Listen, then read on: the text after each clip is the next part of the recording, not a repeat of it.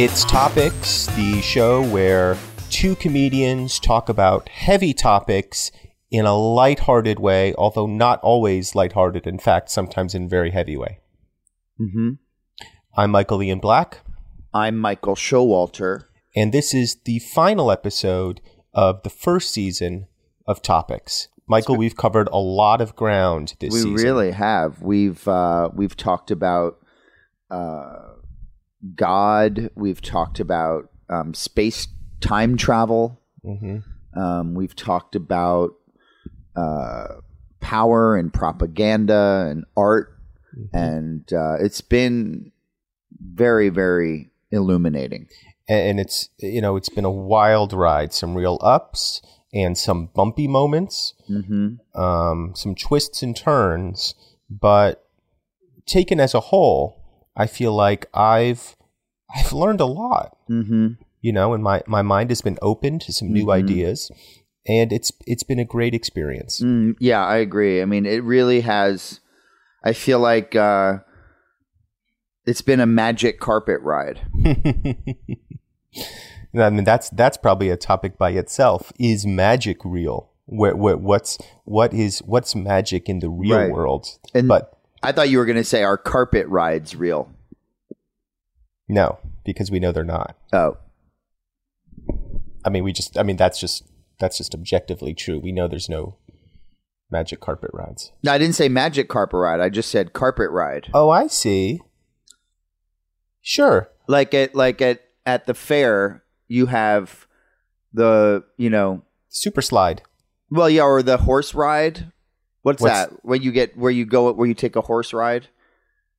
I don't know what that is. What is that? Like the pony ride? The ponies? You mean where you just ride on a pony in a circle? I think so. Mm-hmm. I've also seen that done with camels, and believe it or not, with elephants. Oh, sure. But I was thinking maybe you could do a carpet version of that, where everyone gets on their own carpet and somebody pulls you around. It pulls you around. That would be great. I know a couple of kids who I think would really enjoy that.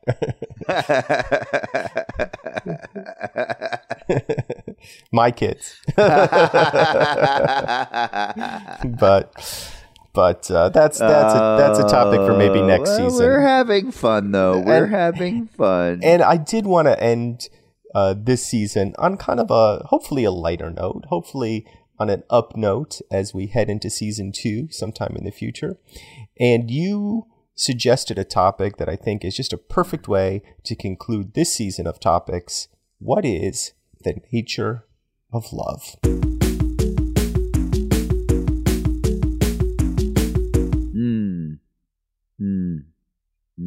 Now, I'm curious what made you think of that topic. Well, actually, that was your topic. Mm-hmm. Mm-hmm. You thought of that. Mm-hmm. I did. So I will ask you the same question. What made you think of that? Love is the guiding principle in all of human life. Wow.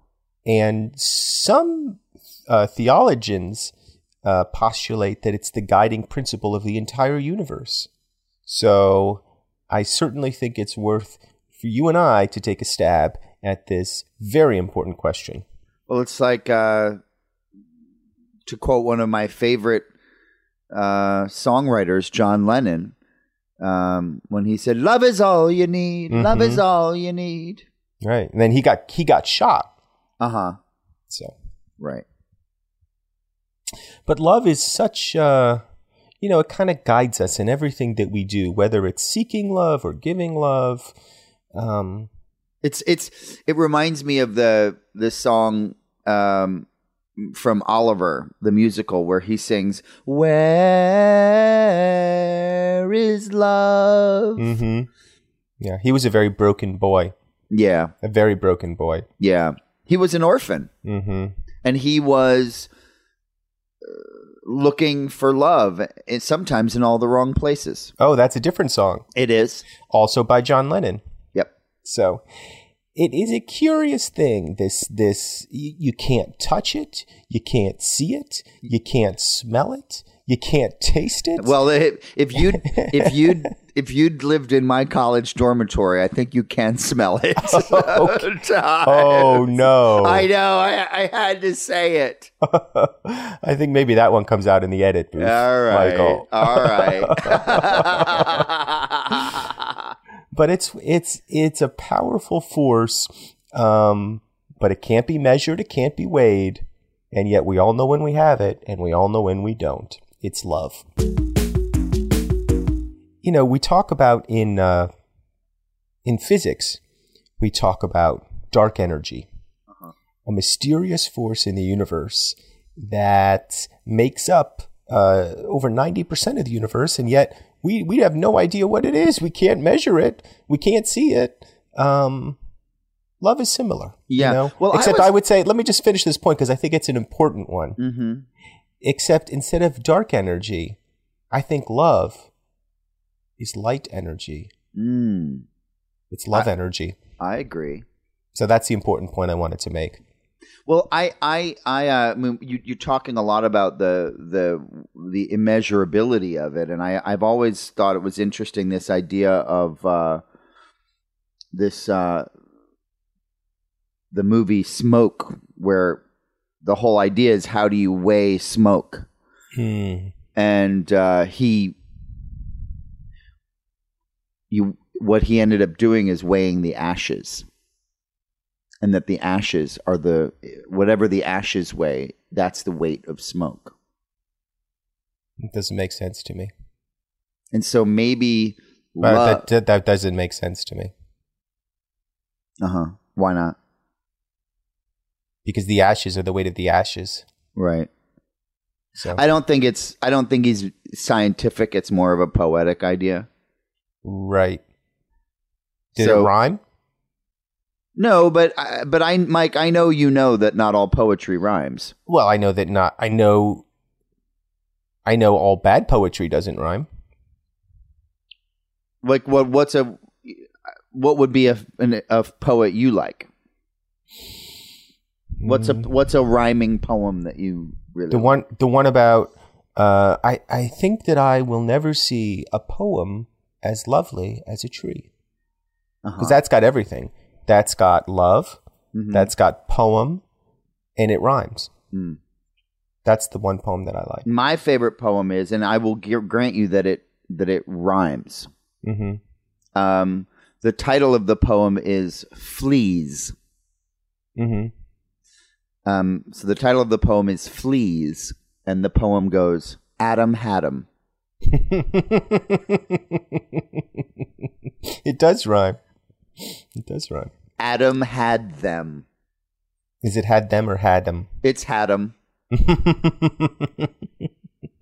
It's a good poem. It's a very good poem. But I don't want to get distracted by poetry, which, again, we could spend an entire episode on, and maybe we will. You were talking about the weight of smoke. Yes.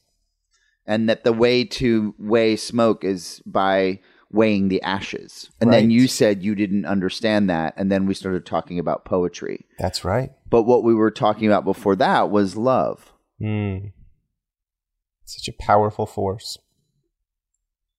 I mean, it really is. It is, as you said, the light force, the light energy in the world. And I think a lot of people would say if we could all love each other, maybe we wouldn't have war. Oh, I hate war. And we wouldn't have oppression. And we would the whole world would be a nicer place, don't you think? It would literally be a lovely place. There are different kinds of love, aren't there? Yes, there are. Brotherly love. Yep. The love that exists. That's the love that exists between brothers. Right. There's the love of a parent to a child, the love of lovers, the love of an idea. You know, you can the love of an institution. The love of a friend. They call that friendly love. Friendly love, or in the Greek they would call that Philos. Okay. Which I is the city of Philadelphia, is the city of friendly love. Oh. Well, I guess that's where that expression comes from, the city of friendly love. Philadelphia. Right. I had Philos the other day with lamb. Right. And I loved it. Mm-hmm. You know, the love of food. Here's one that I think we sometimes have in short supply in this country. What? And maybe around the world, I hope not. The love of self. Because without the love of self, all the other loves become much, much more difficult. Well, yeah. I mean, if you can't, how can I love you if I can't love myself first? That's right. There's always a part of you that love radiates outward. Mm-hmm. And if the core... I think when I think about this, I think of the reactor core in Star Trek, in the Enterprise. When the core isn't functioning correctly, the Enterprise can't move, or it moves in a hobbled way. It can't achieve factor 5, you know, because they're always saying, you know, Scotty, take me to factor 5. And it can't get there because, and Scotty says, you know, in his Irish accent, he says, I can't because the core isn't, it's not working right. It doesn't have the proper love. He's always needing to go fix something, though, isn't he, Scotty? He really is. But you're really getting. I'm sorry. Did I interrupt? Continue. No. I think I made my point. I mean, you're so right, Michael. You're so right. And I think maybe the question, a big part of the question is then, well, how do you achieve that self-love? How do you, what steps do we need to take as people to have that love of self? And I would argue, Mike, that it's not just something you do. It's not like you just say, I love myself, and there you go. I think it's something that you need to earn. Right. And the way you earn self-love is, well, either through just being a narcissist, which is different, but through being a good person. And that self-love will come through behaving in a manner that is worthy of love. Mm-hmm. Mm-hmm. Being honest, being kind, right? Forthright in your actions and deeds. Yep.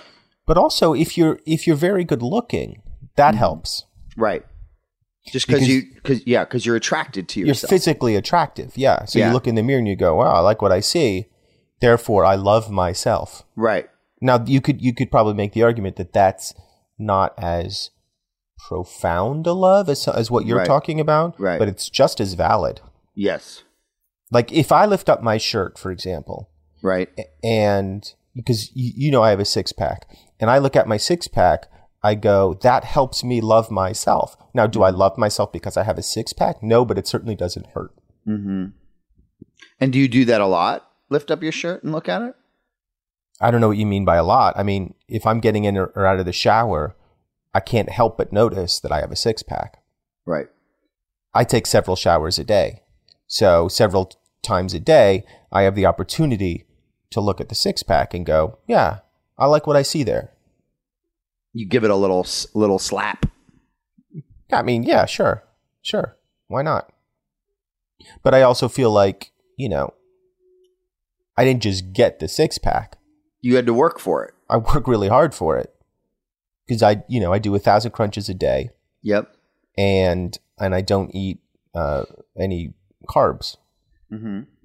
So, you know, the 6-pack is a result of work, of a lot of work. Mm-hmm. I mean, you literally working. You are using the analogy of the core, right? That's right. And your case, you really, honestly, we are talking about your core.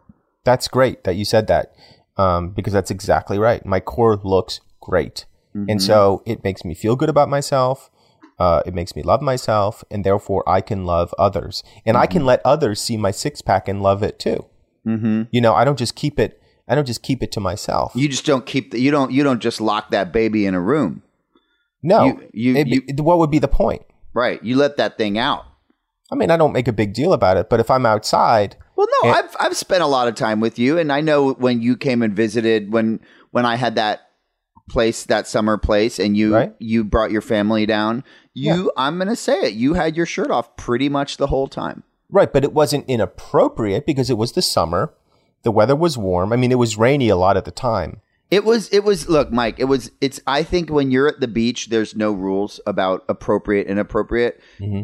Did I notice that you literally did not put your shirt on once the entire time, even at night when it was cooling off and other people were wearing sweatshirts? It was cold. It was downright cold. And you're still not wearing a shirt. Right. Did I notice? Did other people notice? Yeah. I wouldn't say it was inappropriate because I had said when I invited you, like, it's going to be very casual and there's no, like, you know, rules about anything. So. And I specifically asked you, I said, you know, I don't know what your rules are one way or the other, but, you know, is there a dress code? Do I need to have a shirt on? And you said, no, there's no rules. It's the beach. It's summer. And do what you want. Do what you want.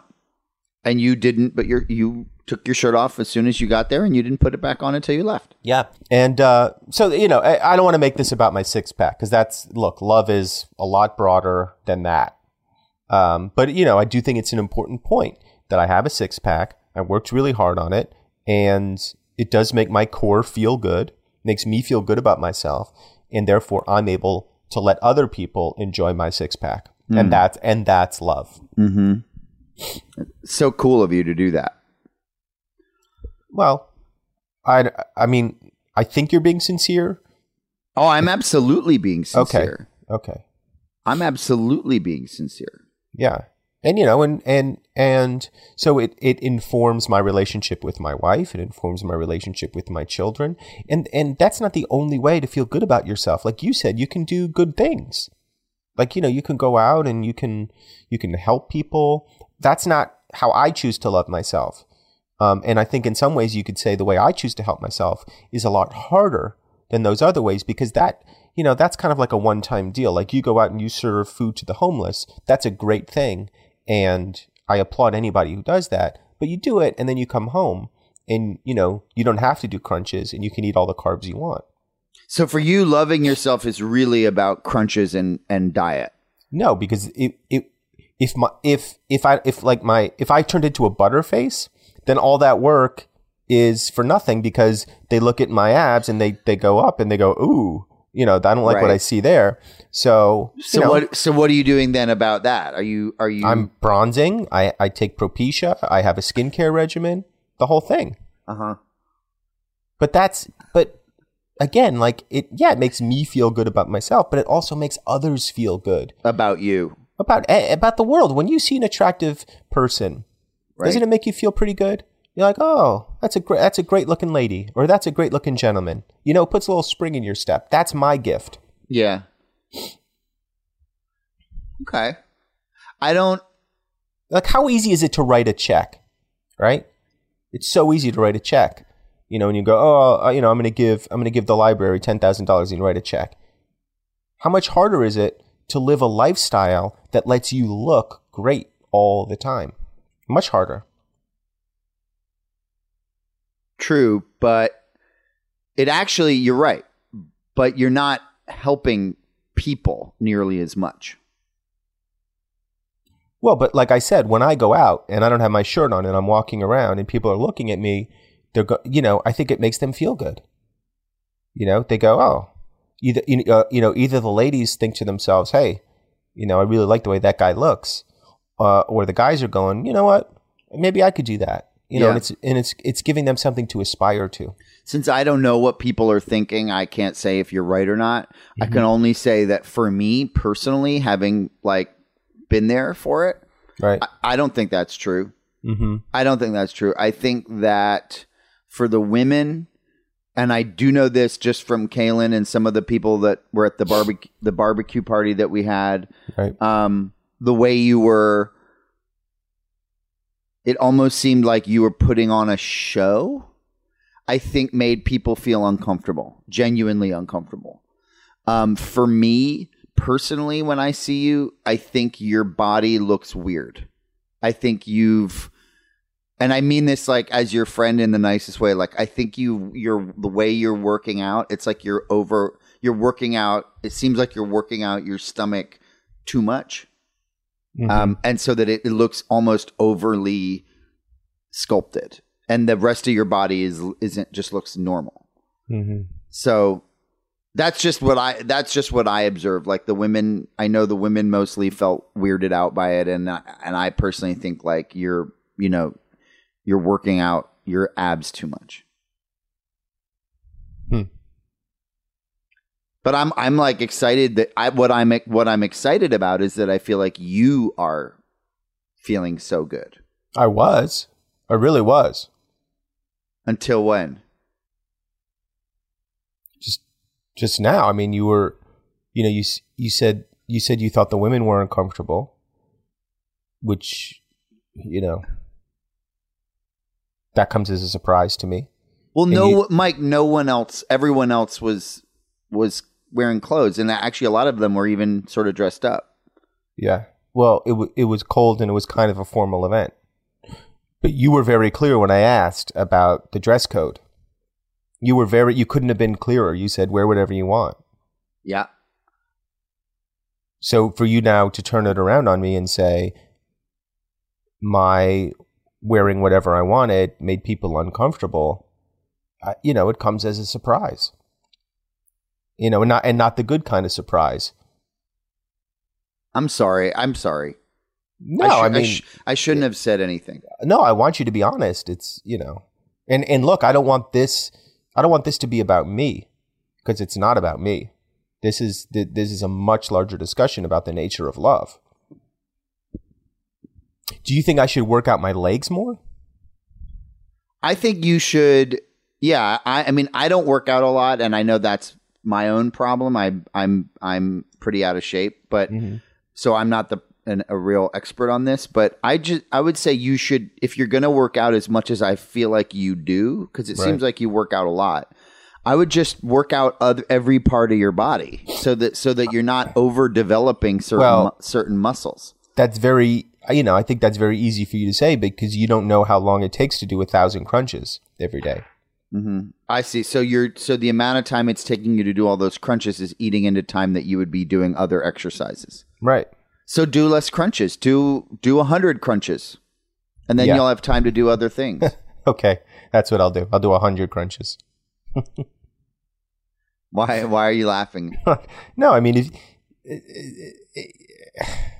I'm just a little exasperated. That's all. Why? 100 crunches? Is that not enough? Not to look like this? Well, look. I shouldn't have said anything. I genuinely am sorry. I should not have said anything. Like, no, everybody has an opinion. All I'm saying is I've gotten a lot of positive feedback. I'm sure you have. It makes people feel good when I walk down. If I'm walking down the street and people see my 6-pack, 9 times out of 10, if somebody says something, it's going to be a compliment.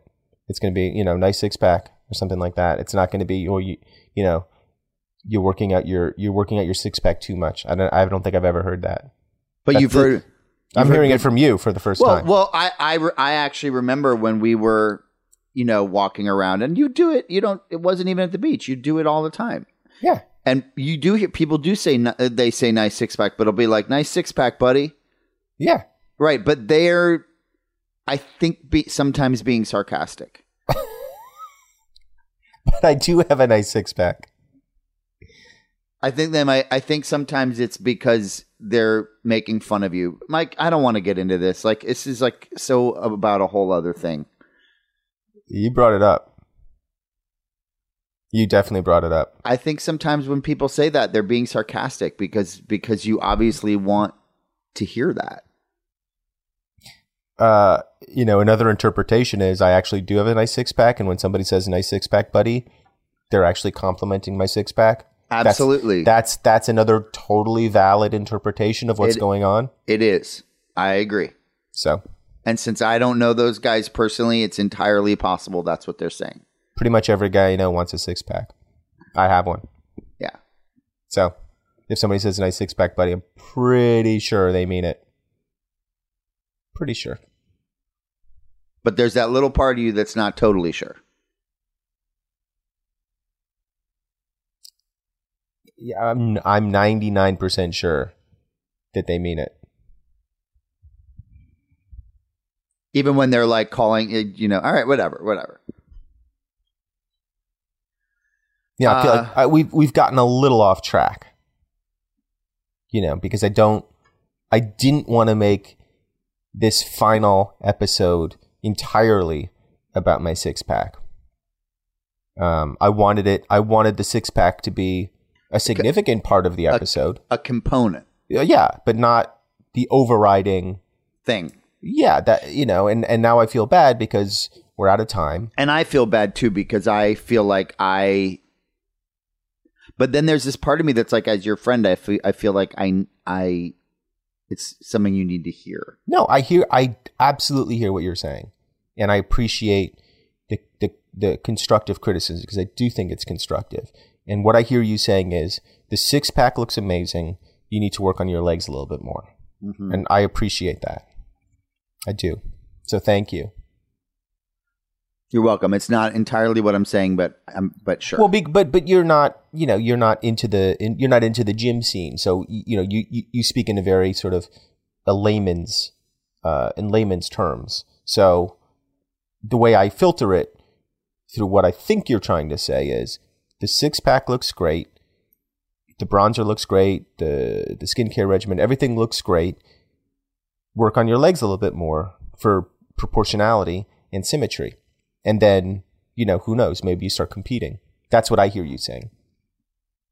I think I'm more saying the six pack looks fine. Mm-hmm. It's probably not as important to the rest of the world and how we see you as you think it is. Mm-hmm.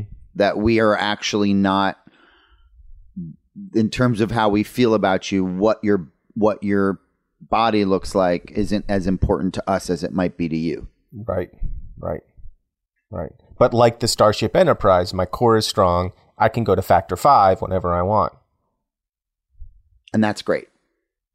And I wish for the world to use that as an inspiration to achieve their own factor 5, you know, in whatever manner they best see fit. So whether it's continuing to write checks or helping people or caring about people, that's their thing. And that's great. I know, you know, you take care of stray cats. That's your thing. Yep. You know, it doesn't matter how you look to do that. Like you can look anyway. You know, the cats don't care. Mm-hmm.